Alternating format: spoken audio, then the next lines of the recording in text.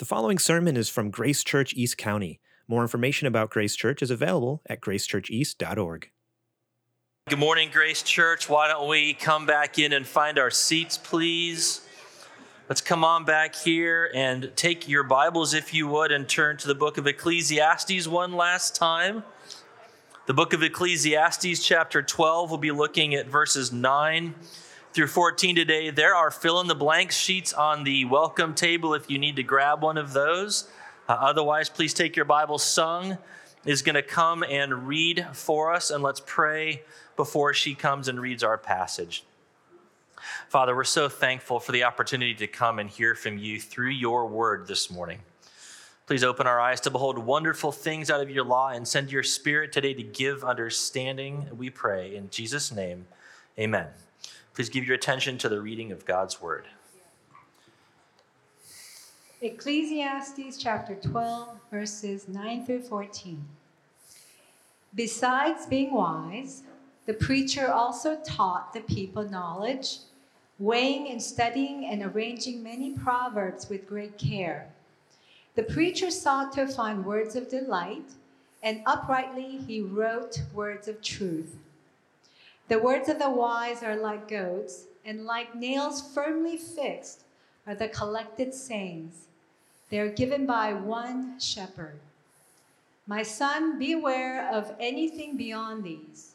Of making many books there is no end, and much study is a weariness of the flesh. The end of the matter, all has been heard. Fear God and keep his commandments, for this is the whole duty of man. For God will bring every deed into judgment, with every secret thing, whether good or evil.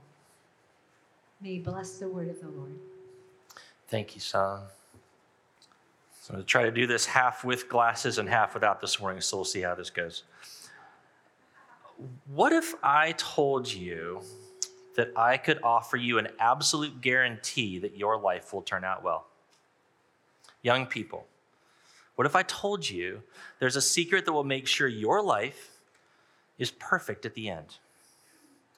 Adults, if you're here like me, and I know that you are, you're probably wondering how it all ends.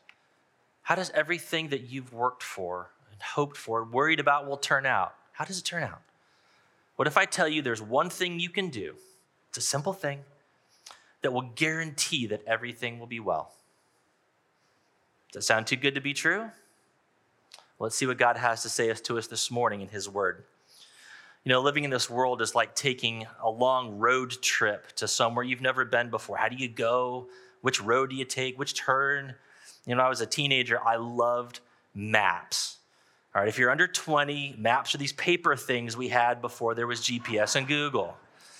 Okay, they had these colored lines for the roads. They'd show you how the city was laid out and shapes for forests. And you can look at the map and see how the world around you is arranged, how it's organized. The Bible's wisdom literature, including Ecclesiastes that we've been studying, is like those maps that I used to love. Ecclesiastes gives us the lay of the land, if you will, regarding life in this world, life under the sun. It's wisdom from God that we need to give us skill to live in this world. So in our verses this morning, the narrator who opens chapter 1, he comes back in to summarize everything we've heard. And there's 3 parts to his wrap-up, 3 things the narrator wants to leave us with as we close the book. I'm going to focus on the third thing the most, but we're going to briefly walk through the first 2 things before we accent the third. The first thing he's going to show us in verses 9 and 10 is that the narrator affirms the preacher's wisdom. He affirms that the preacher has been wise. Look down at verses 9 and 10 with me. Besides being wise, he says, the preacher also taught the people knowledge, weighing, studying, and arranging many proverbs with great care. The preacher sought to find words of delight. Uprightly, he wrote words of truth. Is that how you've been thinking about the book of Ecclesiastes? Arranged with great care? I mean, hasn't it been confusing at times? I think that's the preacher just being honest with us. Life in this world is confusing, even when your job is to be a wise man. There's debate in the commentaries whether the preacher is truly wise or if what he's saying is completely off base. I think these verses tell us there's good here. There's good in this book that we've been studying. The preacher worked super hard. He did the best he could to piece wisdom for life together for us. Think about a jeweler selecting gemstones for a necklace. She takes the setting of gold or silver, then looks at all of her different diamonds, sapphires, emeralds, maybe. She chooses just the right jewels to put in that necklace and make a stunning piece of jewelry. That's what the narrator tells us about Ecclesiastes. He says that the preacher looked all over to find these delightful, truthful words to teach the people. Let's think about a couple passages we've studied. The preacher could have said, there's a time for everything, and just kind of moved on, right? Instead, he gave us chapter 3, to everything there is a season. I mean, words so poetic that we've got popular music written about that passage. Or he could have said, everyone's going to die, so don't forget God, and kept going, right? Instead, he wrote the first part of chapter 12 that we studied last week, a creative word picture of the effect of aging on the human body. There's wisdom here. There's good. There's true. There's beautiful wisdom for us to profit from. The narrator does go on to warn us, though, in a fatherly way. He's like, prioritize God's wisdom over anything else that we might come across. Look at what he says next. Do you see it? How he tells his son to prioritize God's wisdom? Let's read verses 11 and 12 together. Verses 11, the words of the wise are like goads, and like nails firmly fixed are the collected sayings given by one shepherd. My son, beware of anything beyond these. Of making many books, there's no end, and much study is a weariness of the flesh. Watch out, he says, beware of chasing after wisdom outside the words of the wise, which are given by a shepherd. I mean, the self-help section of Amazon alone proves the narrator's point here, right? There's an infinite supply of books written to help us figure out our lives. Don't chase those, he says to his son. Instead, make it a priority to listen to the wisdom that God has given us in his word. It's not always easy listening to wise words, though, is it? I mean, have you struggled with some of the teaching in Ecclesiastes? Or been convicted by it? That's what verse 11 is talking about. God's wise words are sometimes like goads to us. Okay, so you're like, what's a goad? I didn't bring my dictionary this morning. All right, think ancient cattle prod. Okay, they didn't have batteries or electricity back then. What they would do is they'd take a long pole and put a really sharp nail or a point on the end of it, and they'd prod their livestock to keep them moving the right way along the path. The narrator here says, sometimes you need to get poked too. Sometimes you need to get prodded to keep you from wandering off course. It's not going to feel good. It may be annoying. It might be painful, but it will keep you safe. I mean, can you think about something from these sermons that have been that way for you? How about it's better to go to the house of mourning than the house of feasting? I mean, what a buzzkill. That's a goad. That's a goad at work, right? Or how about the teaching that looking for ultimate meaning in this life is like trying to wring water from a dry towel, like Tab told us? That's pretty disappointing. Or the end of chapter 4, embrace your neediness, the preacher says. Those are humbling words. Those are goads to prod us to stay on the right path. Okay, so if there are all these competing voices, all these books on the shelves offering us wisdom, how do we know what true wisdom really is? How do we pick which one? What direction should we take? That's what the last two verses in this passage are about. The narrator tells us what true wisdom really is. Look back with me at verses 13 and 14. Let's see the summary of true wisdom, the summary of true wisdom. The end of the matter, all has been heard. Fear God and keep his commandments. This is the whole duty of man. For God will bring every deed into judgment with every secret thing, whether good or evil. The narrator says we've read the whole book. We've heard everything the preacher has to say. How do we sum it all up? He gives us 6 words, 6 simple words that help us take all of Ecclesiastes and put it into practice. Did you see them in verse 13? Look back down with me. 6 words, fear God and keep his commandments. That's where we start to become wise. Think of Proverbs 1:7, many other passages throughout wisdom literature. The fear of the Lord is the beginning of wisdom. The narrator says, here's where to start your journey. If you want to become wise, start here. Fear God. But what does the fear of God mean? In our modern context, fear is almost entirely a negative emotion, isn't it? I mean, do you go around thinking, man, I'd really like to be afraid today? We don't do that. Back in the early 90s, there was a popular clothing brand called No Fear. I think they're still around, but it was an alternative lifestyle brand. Their themes were lack of fear of death, lack of laziness, contempt for social norms. And I had one of their t-shirts my freshman year of college, black t-shirt, big red eyes on it, said No Fear right across the front. That slogan appealed to me, even as I was afraid my parents would see me wearing that shirt. You see, when I was a teenager, and to be really honest, even now, I was anxious and afraid of a lot of things. I was afraid of hurting my hands because I played the piano. I was afraid of going to hell every time I did something wrong. I was afraid of what every person I encountered was thinking about me. I lived then, and I still struggle today with a lot of fear in my life. That slogan, No Fear, appealed to me. I mean, does it appeal to you? How wonderful would it be to live without fear? Except that's not possible. Remember the picture we talked about earlier of a map? How wisdom literature gives us the lay of the land and shows us the road from where we are to where we want to go? If you're on a journey, you need not just a map, you need to know what direction you're going, right?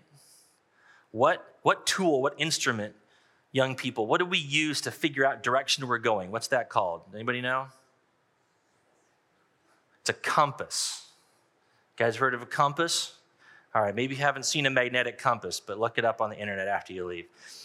It's super important that compasses are calibrated correctly. That means that they're pointing in the right direction, because a compass will always point somewhere. In our lives, our emotions, our desires, our loves, those are our compass. What are they pointing to? They're pointing to what we fear. Christian counselor and pastor Brad Hambrick writes, when you fear something, it's the first thing for which you look. When we fear God, we will look for him in all situations and consider his will. Okay, verse 13 is telling us that the fear of God should be the thing that attracts our compass, that orients us in the right direction as we travel through life. So as we look through the Bible at what the fear of God is, I think there are two main ways for us to think about this. I think there's two handles, if you will, to help us grab onto and apply this command to fear God. Two handles. Those handles are relationship and response. Okay, to fear God, as the narrator of Ecclesiastes uses the term here, is to live in relationship with him and respond to him. Let me say that again. To fear God means to live in relationship with him and to respond to him. So what do I mean by relationship? Well, let's think about who the original authors and the audience of this book, this wisdom literature, were. They were Israelites, a group of people who had been powerfully rescued from slavery in Egypt and been brought into a covenant relationship with the God who rescued them. They didn't just know about God in some impersonal way. No, he had come to live among them. The cloud of his glory in and above the tabernacle was always visible to them as they traveled through the desert. The people who originally wrote and read this book were called to live in the very presence of a holy and majestic God, to orient every aspect of their lives in relation to him, to that cloud of glory that was in the center of their camp. Listen to Moses' words in Deuteronomy to get an idea of what the fear of the Lord is. Deuteronomy 10, he's talking to the younger generation of Israelites. Maybe they were only children when they left Egypt, or maybe they weren't even born yet. Remember, they've been out here for 40 years. He says to them, and now, Israel, what does the Lord your God require of you? But to fear the Lord your God, to walk in all his ways, to love him, to serve the Lord your God with all your heart and with all your soul, and to keep the commandments and statutes of the Lord, which I am commanding you today. And I love this last part, for your good. Deuteronomy 10:12. Did you hear the repetition there? Fear the Lord your God, walk in his ways, love him, serve him with all your heart and soul. Those are relationship words. Walk, love, serve. Let's get help from one more verse in Deuteronomy to understand how every aspect of our lives should be considered in relation to God. Chapter 14 of Deuteronomy, verse 23, Moses tells the people, "And before the Lord your God, you shall eat the tithe of your grain, of your wine, of your oil, and the firstborn of your herd and flock, so that you may learn to fear the Lord your God always." He wanted them to learn to fear him by doing these things before him. The rhythms of life that God gave to his people as they lived with and before him were specifically designed to teach them to fear the Lord. How often? Always. Do you get a sense of that compass pointing north, of the magnetic pull of God that should attract our desires, our fears, our love? Okay, that's the first handle for understanding what it means to fear God. Relationship. Okay, we should love God. We should live looking for him and his will, as Brad Hambrick said. So that second handle I want you to grab onto, to get a hold of, is response. Look again at verse 13. I want to see this together in our passage. Fear God and keep his commandments, for this is the whole duty of man. Fearing God works itself out in my life, in your life, by keeping God's commands. We respond by obeying. In his commentary on Proverbs, Charles Bridges says that the fear of the Lord is that affectionate reverence by which the child of God bends himself humbly and carefully to his Father's law. There are two really important words in that description. One is affection, right? God's our Father. He loves us, and we love him. But I think maybe the most important word is the word reverence there. And this has been good for me this week to think about. I don't think about God with reverence as much as I ought. You know, he is holy. He is transcendent. He is completely other than we are. We must approach him with affection, but also with awe, with humility, with a profound respect. After all, I mean, he's the being who created the entire universe out of nothing, a being who is or ought to be kind of frightening to encounter in all of his power and majesty. Like, that's a healthy response. So when this being communicates with us, when God talks to us, we should probably listen. We should follow what he's communicating to us. So, and that awe, that respect, leads us to a response of as Bridges puts it, bending ourselves to our Father's law. I love this picture of shaping myself, bending myself carefully to what my Father tells me to do. We've got this plant in our house, and its stem kind of waves back and forth a little bit. And the reason for that is because it has bent itself towards the brightest light in the room. We have to keep turning it around so that it's not always facing the window, so that it grows up kind of straight. That's what the narrator here, and that's what God is calling us to do. He's calling us to be like that plant, to recognize God as the brightest light in our lives. That's relationship. And then to bend ourselves towards that light, to change which way we're going so that we move towards God and his light. Do you guys get the picture there? That's relationship and that's response. Are you seeing how that works? In relationship, we fear God, we love him, we orient our lives around him. And then in response, we obey God. We lean towards his will as revealed in Scripture. And there's so much more to say here about this passage, particularly the last verse, but we don't have time for that.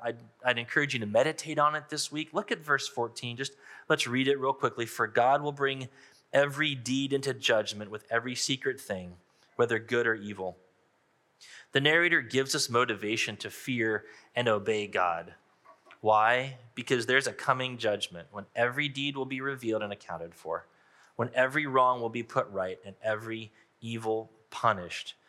That's both fearful and encouraging. And again, I encourage you to just meditate on that as we read, particularly through the New Testament, is what it says about Jesus as the future judge of all the earth.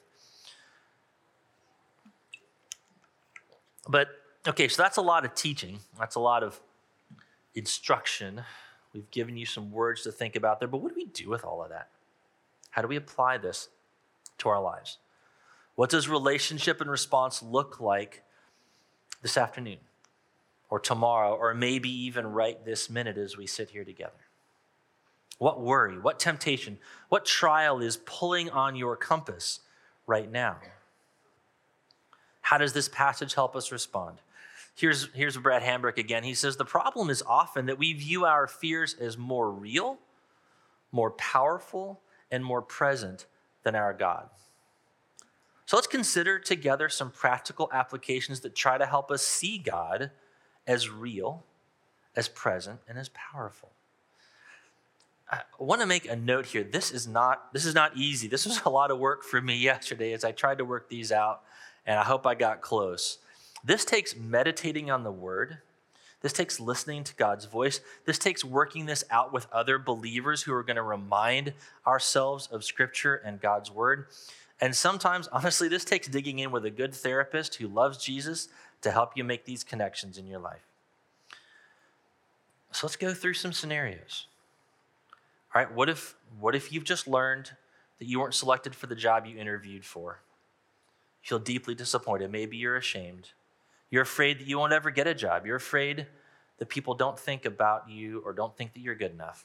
What does the fear of God have to say about that?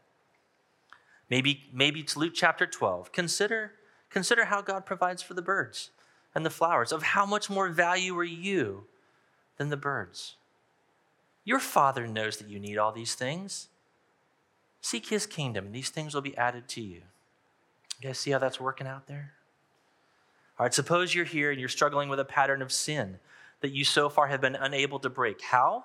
How does the fear of God change your orientation toward the law that right now you've got a habit of not obeying? Maybe you need to remember Ephesians chapter 4. It says, you were taught in Christ to put off your old self, which is corrupt through deceitful desires, and put on the new self, created after the likeness of God in true righteousness and holiness. What does this look like for me, having quietly started a really important project at work, and now I'd really like some public credit for it? It's coming to completion, and I would really like everybody to know how insightful I was, how forward-looking I've been. My compass needle is being pulled to the public approval of the people I work with. I need to obey 1 Peter chapter 5. Humble yourself, therefore, under the mighty hand of God, so that at the proper time he may exalt you. Okay, how about the next time you're alone with your phone or a computer and you're tempted to look at pornography again? Our passage speaks to this. God will bring every deed into judgment with every secret thing, whether good or evil. Or maybe it's Ephesians chapter 5. At one time you were darkness, but now you are light in the Lord. Walk as children of light and try to discern what is pleasing to the Lord. Maybe you're a younger parent. Maybe you're fighting through a season with little kids, and those kids are wonderful gifts from God, but they are so challenging. You've finally gotten into bed. It's the end of a long day. You're exhausted and you're discouraged. Fear of failure is going to tell you it's never going to get better, that you're not really a good parent. You don't have what it takes. Fear of God, though, will remind you of 2 Corinthians chapter 12.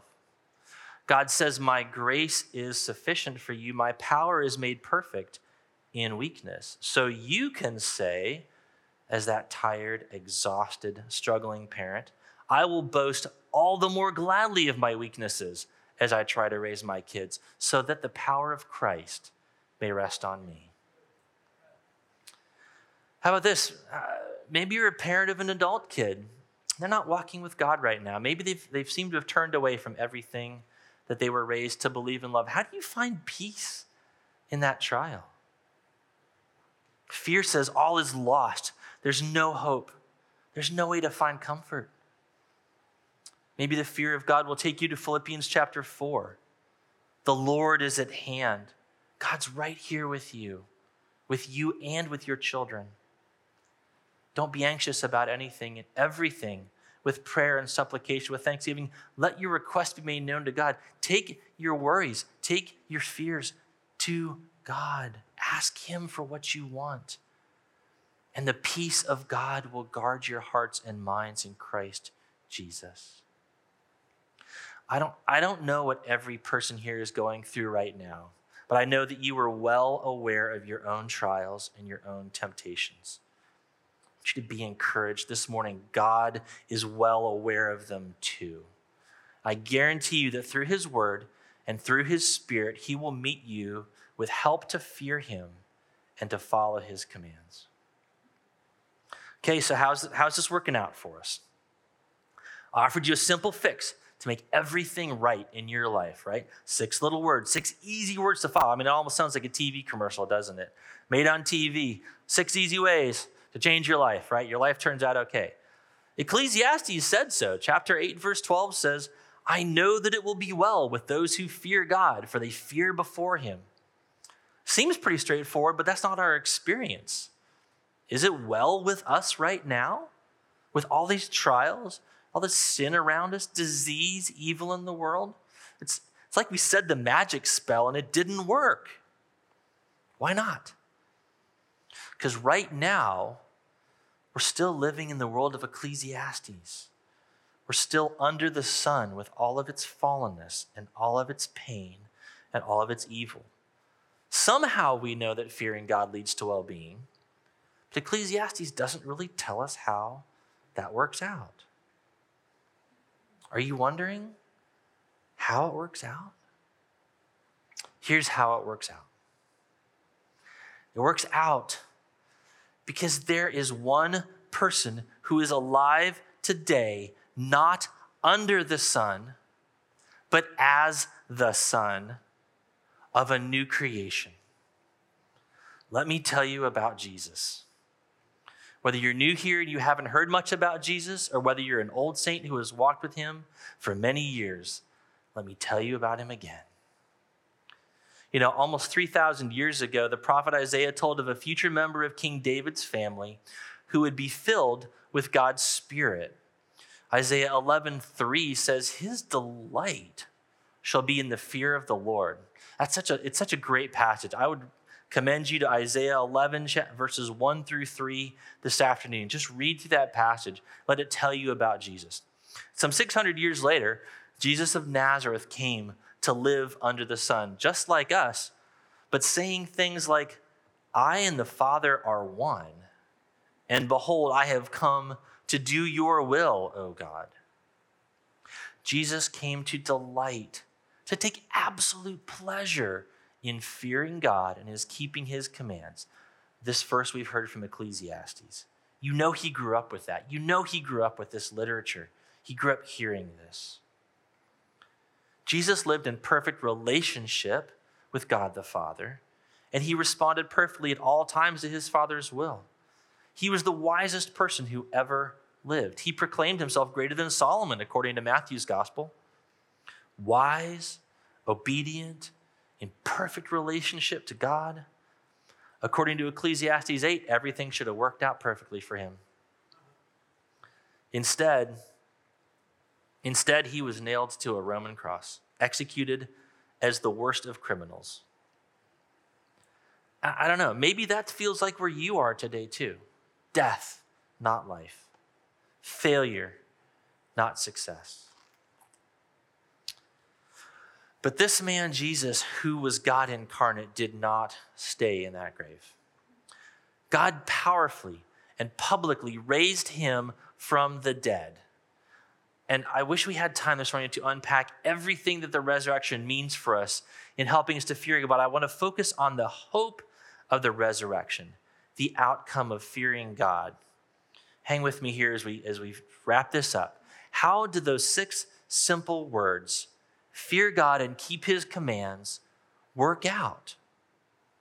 They work out through the death and the resurrection of Jesus. Romans 6, verse 5. For if we have been united with him, that is, with Christ, in a death like his, we shall certainly be united with him in a resurrection like his. If you're a Christian this morning, if you're a follower of Jesus, then you were united. You were one and the same person with the man who perfectly feared and perfectly obeyed God in your place.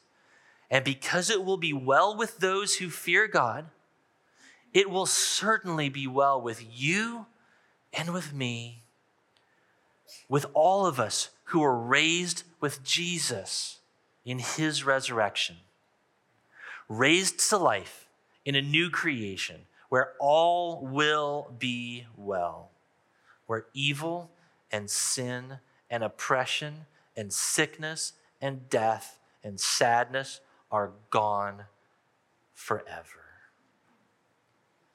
You guys tracking with me? That's how it works. That's how everything is made well.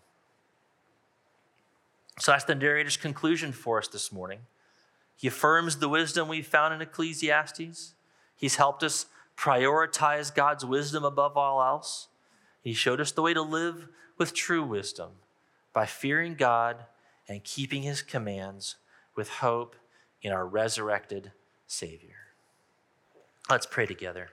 Our kind shepherd, our loving King, we thank you. We thank you for uniting us with Christ this morning.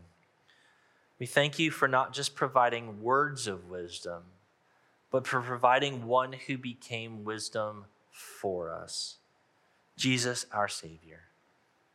We ask for the presence of your Spirit in us as it was in him to help us to truly fear you and to gladly obey your commands. Amen. Thank you for listening to this sermon from Grace Church East County. Please find us online at gracechurcheast.org if you would like to find out more about us.